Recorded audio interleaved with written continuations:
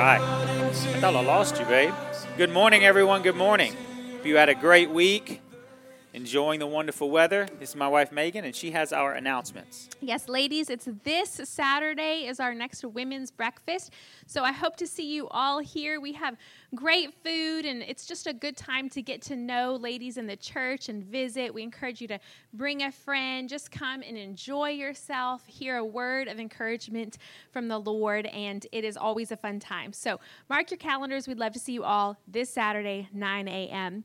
Also, we just wanted to report quickly on our Glow Night that we had this Friday. We've been having these family nights that Michelle and Kellen have been working so hard to put together. So this last Friday was Glow Night, and I know it's hard to see because it's all black lights on those pictures, but the kids had a blast. So when you hear us announce our next family event, these really are great opportunities for you to invite your neighbors, invite your coworkers' kids, just bring any young kids. We've been so enjoying these family nights that we've been doing. So that was last Friday. It really was a great time. And also we finished our Priscilla Schreier Discerning the Voice of the Lord ladies Bible study. And so I just wanted to say that was a great study. Thank you, ladies, who participated in that. We'll do more women's events. And so the next time you have an opportunity to join one of those, we'd love to have you do that as well. Yes. And as far as the Glow Nights, if you don't have young kids, you make those nights possible. You're a giving church. Things like that, we have a budget for, we can just make happen. Here, Michelle, go do a Glow Night. I can't do a Glow Night. I can do other things. I don't do Glow Nights. I came and brought the kids, and they had a blast. But we are able to do other types of ministry, other types of things because we're giving church. That's the kingdom of God. That's the way it should work. 2 weeks ago, if you were not here, at the end of service, 2 weeks ago, I made two announcements, two big ones. One, that we have hired a worship director. Taylor Johnson and his wife Beth will be moving down at the end of May from Atlanta. He is from here, and he will start in June. Praise God. We have been interims for a year straight, and just many different people have been helping us. So he will start in June. Praise God. That was one of the announcements. And the second announcement is that we launched a land fund. At the beginning of the year, we tried to buy a building that didn't work out. And I was surprised, and I thought it would. And it was a church that had been vacated. But through that process, the Lord made it very clear, Stephen, you need to start moving. You need to start going. It takes time to buy land. It takes time to build buildings. You got to meet with people. You got to get architects and all those things. So 2 weeks ago, we started a land fund. You got some handouts when you came into the building. That's our land fund handout. For the next 12 years, it's the first time we've ever done a capital campaign in the 4 years. What did I say? Years, excuse me. Wait, hold on. Let me back up. For the 4 years that this church has existed, you can tell I've never done this before, sorry, the land fund, huh? For the 4 years this church has existed, this is our first capital campaign. So for the next 12 months, we will be raising money to buy land so we can build a building. I've already secured a loan for the building. We're now trying to raise money for the land so we can buy the land and not sit on it for 2, 3, 4 years, but we can start building. Amen? God has blessed us. This building has been great, but it's a rental. It's a lease. We don't own anything in this industrial area. It is the next step in the phase of church growth to buy a permanent location. That's a big step. Praise God. So pray about it, seek the Lord, and do what the Lord would have you to do concerning this. All right. Let's see if I can get all these dates straight and everything else. I've got notes. That will help me. The cross, part 4. Let me ask you a question. What is the most beautiful view you have ever seen with your own two eyes? Think about it. Maybe it was on a mountaintop. Maybe it was the beach at sunset. What's the most beautiful view you have ever seen in your life? Everyone's going to their happy place right now. That's good. Paul wants us to view Christ and the cross in certain ways. And specifically in Colossians 1:19, he wants us to see the church, to see Christ in a certain way. So what he's going to do, and I'm going to read this to you, then we're going to look at our text for the day. I'm going to read 1 Colossians 16 to 18 because it's the mountain he brings people up to behold the greatness of God. And then we're going to study and look at 19 to 23. So walk with me up to this view.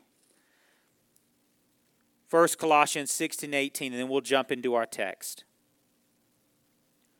For by him all things were created that are in heaven and that are on earth, visible and invisible, whether thrones or dominions or principalities or powers.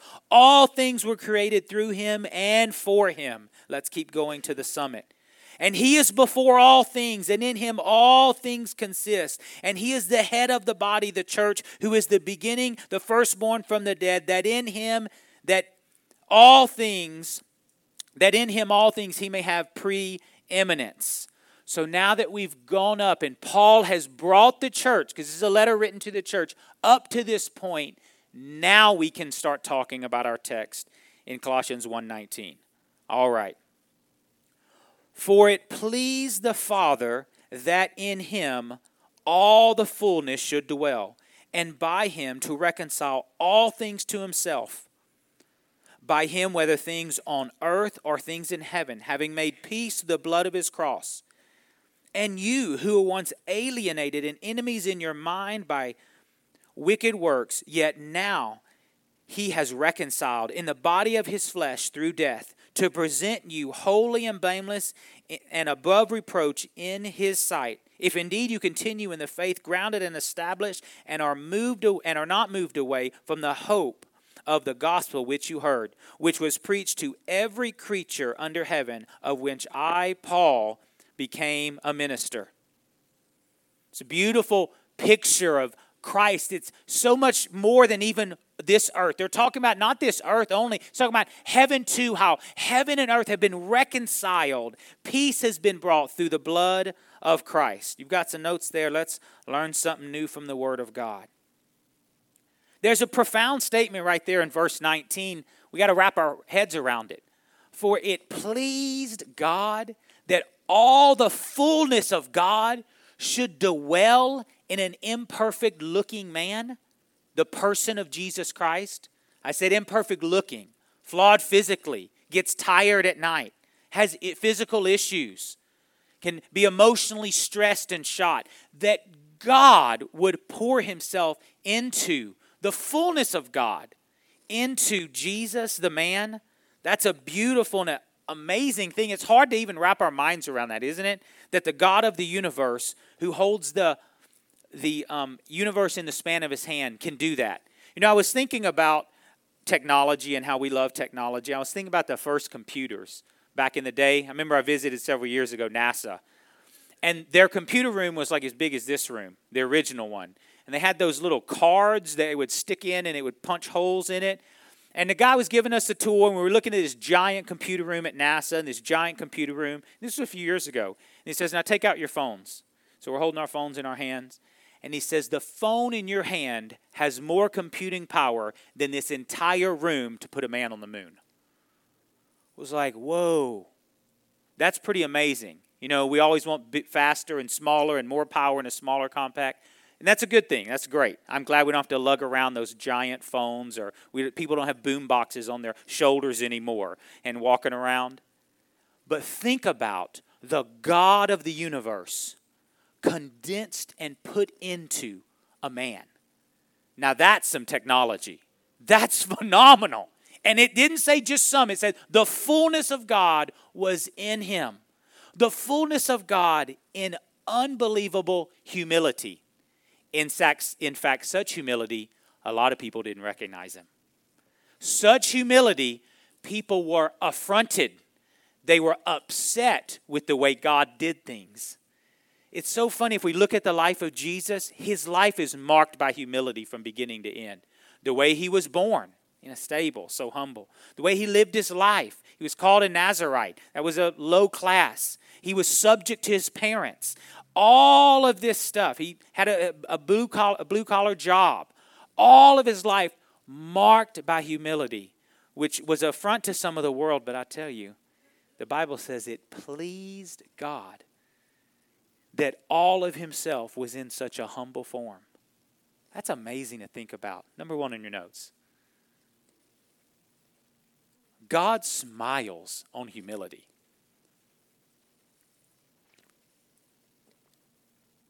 I know that's personification of God smiling, but he does. If Jesus smiled, God smiled. The fullness of God was in him. God smiles on humility.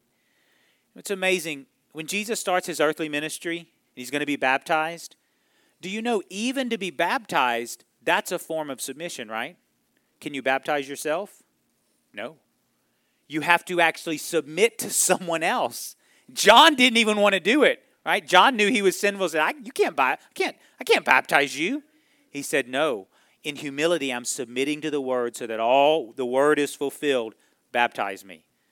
That is such an amazing act of humility. And then what's the words out when the sky splits and the Spirit of the Lord descends on him like a dove? What is the voice we hear from heaven in Matthew 3? This is my beloved Son, in whom what? I'm well pleased. In whom literally the Greek is I smile upon. I take pleasure in. It's to smile. God smiles on humility. He smiles on humility. This is a picture of us too. 2 Corinthians 4:7. Listen to the way God smiles on our earthly vessels. 2 Corinthians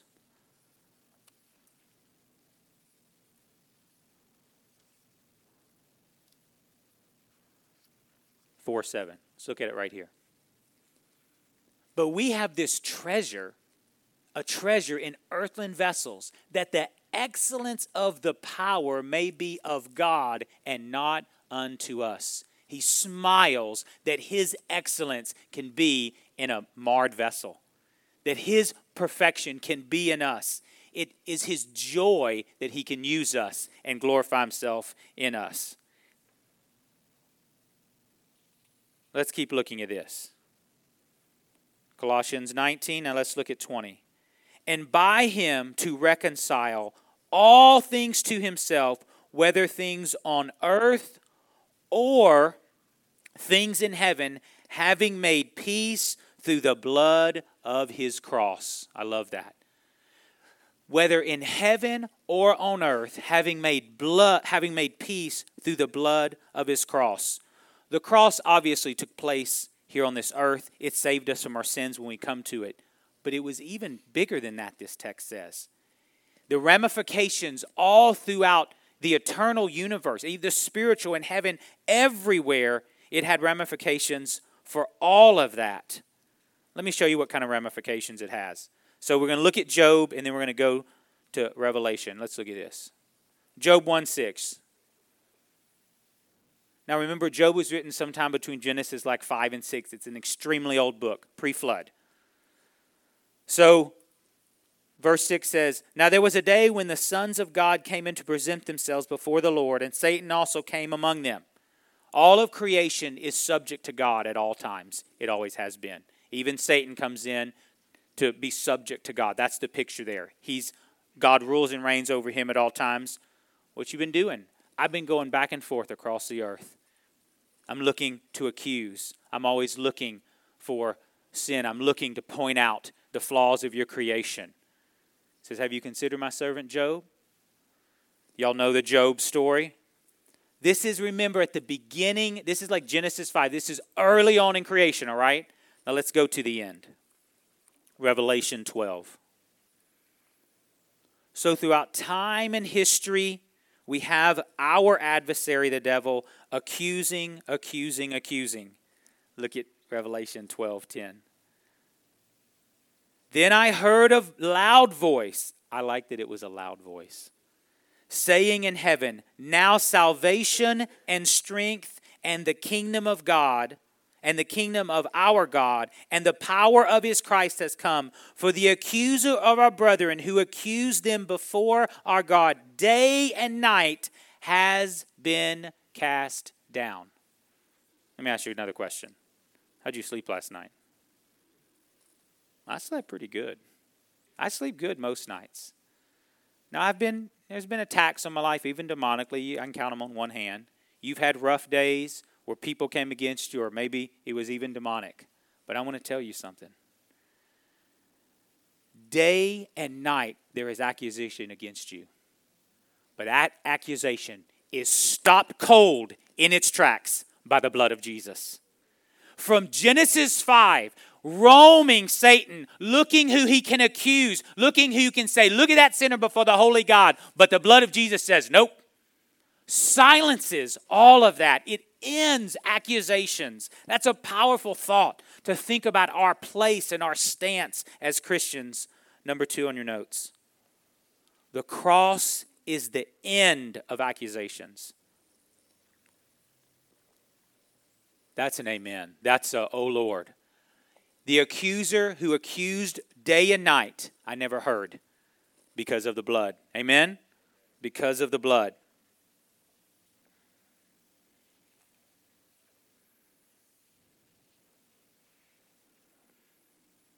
In 1929, the Rose Bowl was going on New Year's Eve.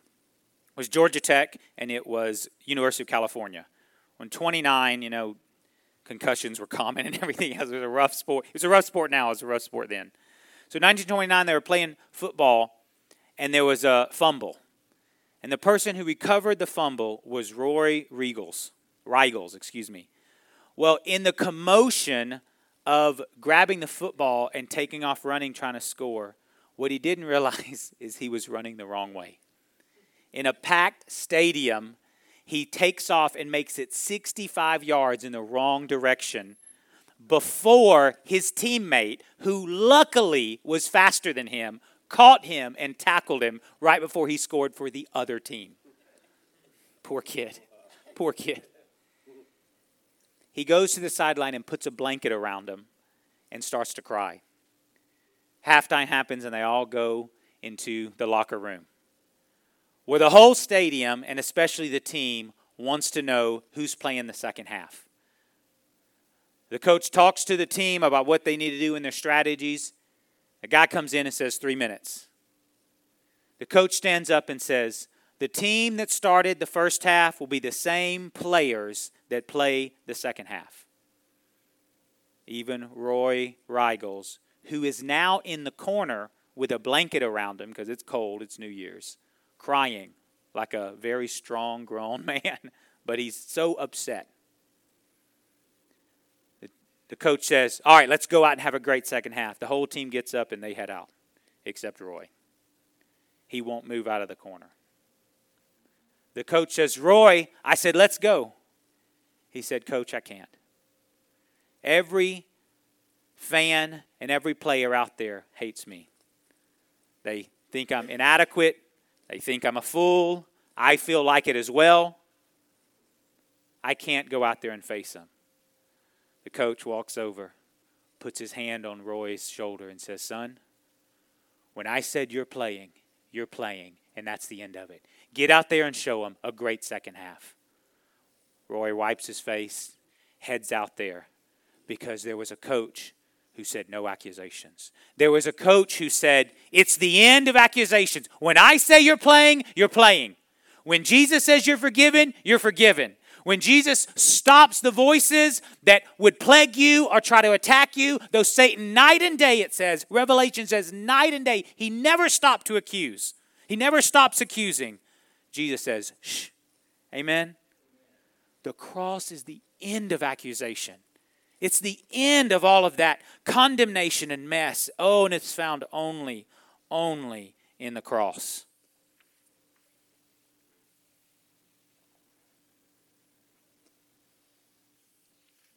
Not only is it the end of accusation, but let's keep looking in 21.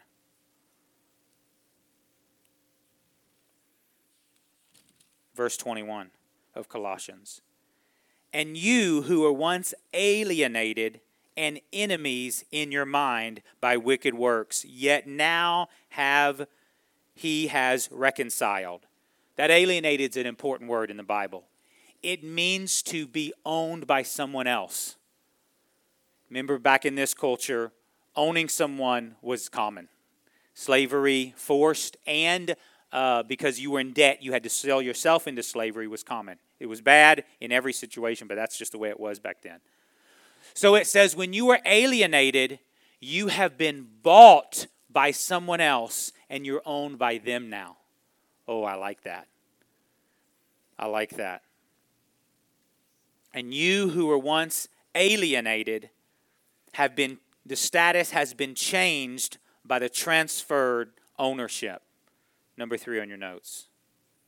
The cross has won the war of approval.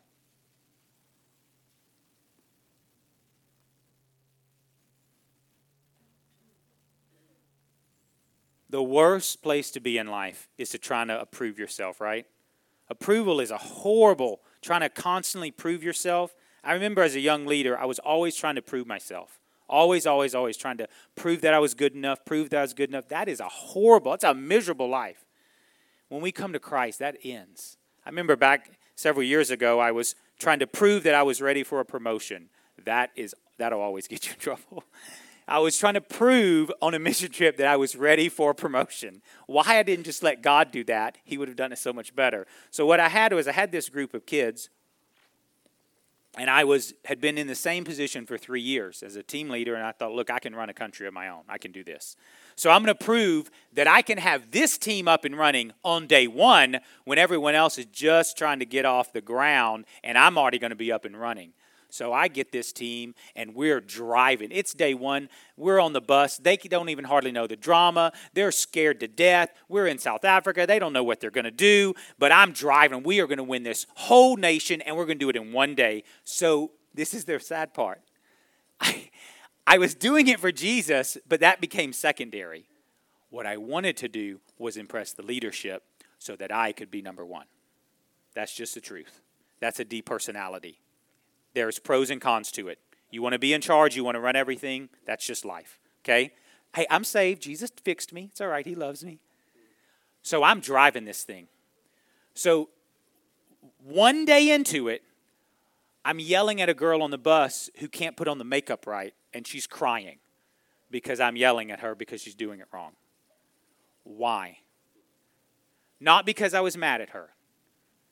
Not because I didn't like the speed. Not because of this. The whole issue was that I wanted to prove to them and have the approval of the leadership so I could advance. And there's a world of evil with approval, right? What about the cross? The cross ends all that. It ends all of that. Everything I do is for him. If it goes well, it's his. If it doesn't, he's good enough for my failure. It ends approval. There's nothing wrong with working hard and wanting to do good at your job. But doing it for approval, the motive, right? God's always dealing with our motives. That's what he's always dealing with. He's always dealing with our motives. And that was the issue. The cross won the war in my mind for approval. But God had to show me that. He had to get me there. He had to bring me, and it was a humble process.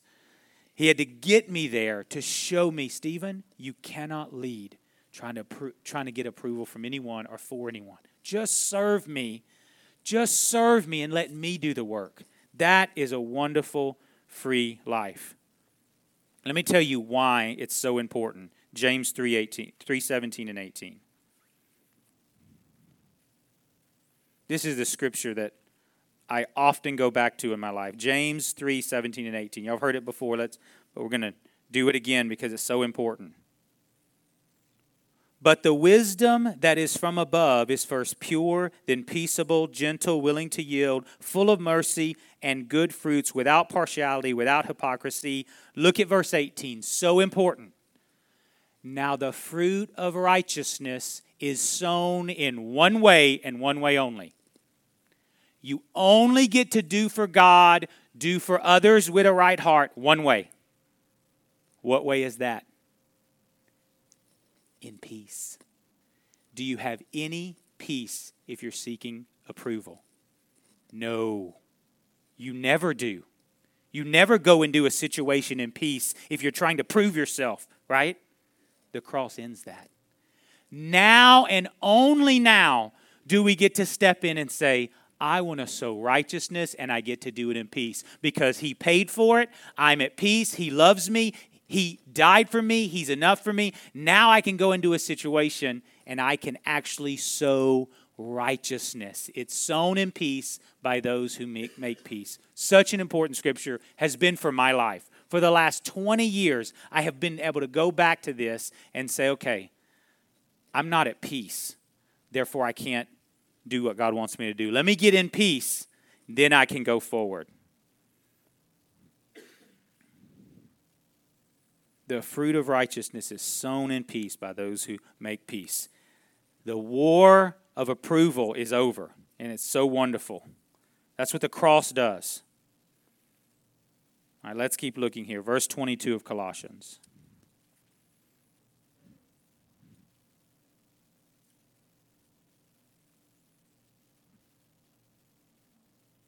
In the body of his flesh through death to present you holy and blameless and above reproach in his sight. His death makes you perfect. We know that. His death makes you blameless. His death does this for you. There is such a Christian theme throughout our lives. When we sacrifice, it does for others. When we give, it helps others, right? That's the whole theme because it's the way Christ is. I began to think about this and look at my life and all the times in your life, all the times that you will be able to influence for Christ. It's almost always in sacrifice, and it's almost always in sometimes suffering even. We're able to do that. Our example of Christ here is what Paul said just a few verses later in verse 24. Colossians 1:24.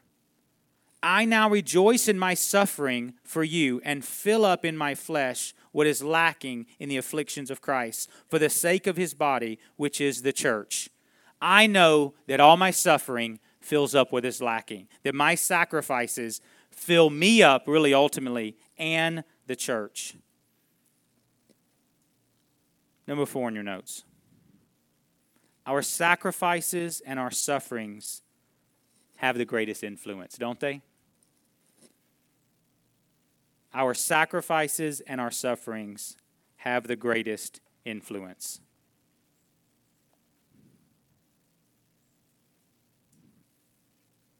There's a little known character in the whole crucifixion scene. He really only has one line. He says one thing, and he's only mentioned at the very beginning and kind of at the end, just real briefly. He would be called just a supporting cast. You just like, wait, was he in that movie? Is it that's that kind of that character? But it's quite profound his change in life, even though he seems to have such a small character. And now are y'all thinking, okay, who is this? Is it Peter? No, he's too big a character. Is it the guy on the cross next to you? No. Who is this character who has a very small part? So this guy was with Jesus once Pilate handed him over. In fact, not only was he with Jesus, according to Roman tradition and the way it worked, he was the one in charge over the whole process from beginning to end. And that was the Roman centurion. The Roman centurion, by Pilate, is handed Jesus with a group of soldiers. You're in charge, buddy. You mess this up, it's your life that's forfeited. So every process of the crucifixion, every process, the Roman centurion is right there central to it. We may lose that because he doesn't have a whole lot of text in the Bible, but what he does have is quite profound. Let's stand up and I'm going to finish this story.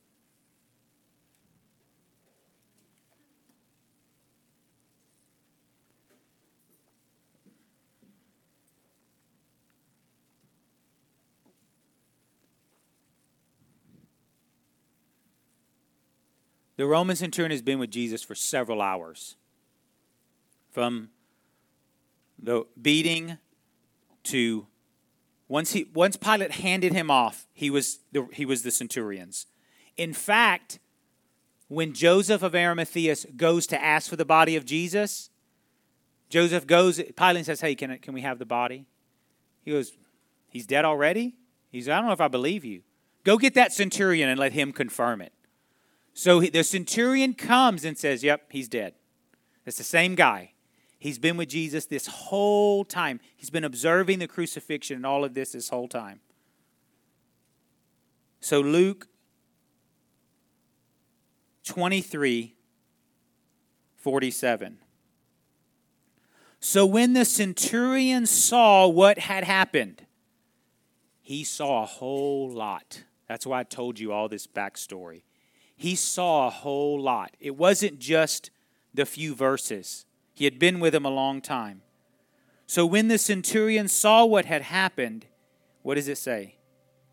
He glorified God, saying, certainly this was a righteous man. All the centurion saw was the suffering and sacrifice of Jesus. Right? I didn't even know who he was before then. All he saw was the suffering and the sacrifice of Jesus, and that changed his life. That made him publicly say, this was a righteous man.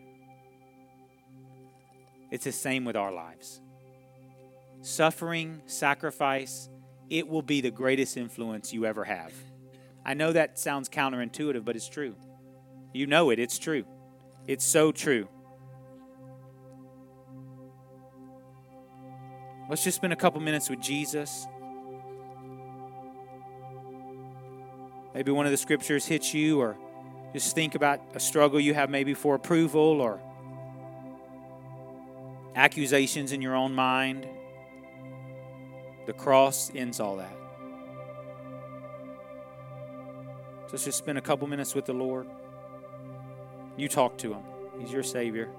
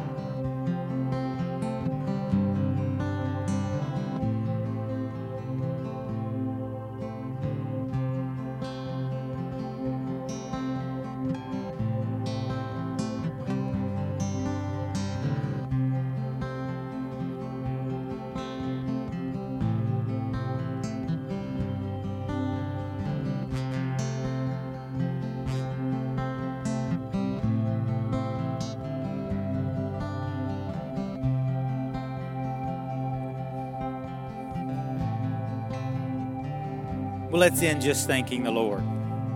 Number one, let's thank him for his sacrifices and his suffering, and we can follow in his footsteps. And these light afflictions won't be able to be compared with what he has for us. Let's thank him that the war of approval is over. We have no need to be approved by man because we are approved by him. And then in every situation, we can go forward with a pure heart, with peace and joy. Let's thank him that the cross ends accusations, and we can proclaim that in our life and to others, that the cross is the end of accusations, that the one who accused day and night has been dethroned. And we can do all of this through humility. Lord, thank you so much that you gave us the example of humility. Thank you, Lord, that you humbled yourself and we can do it joyously. It makes it, you smile upon humility, Lord, and that humility frees us from everything that would try to ensnare us in our life. We thank you for that, Lord. We thank you for your word in our life. We thank you for others who are going the same direction as we are, serving you, King Jesus. In Jesus' name, and everyone said, amen and amen. Give him praise.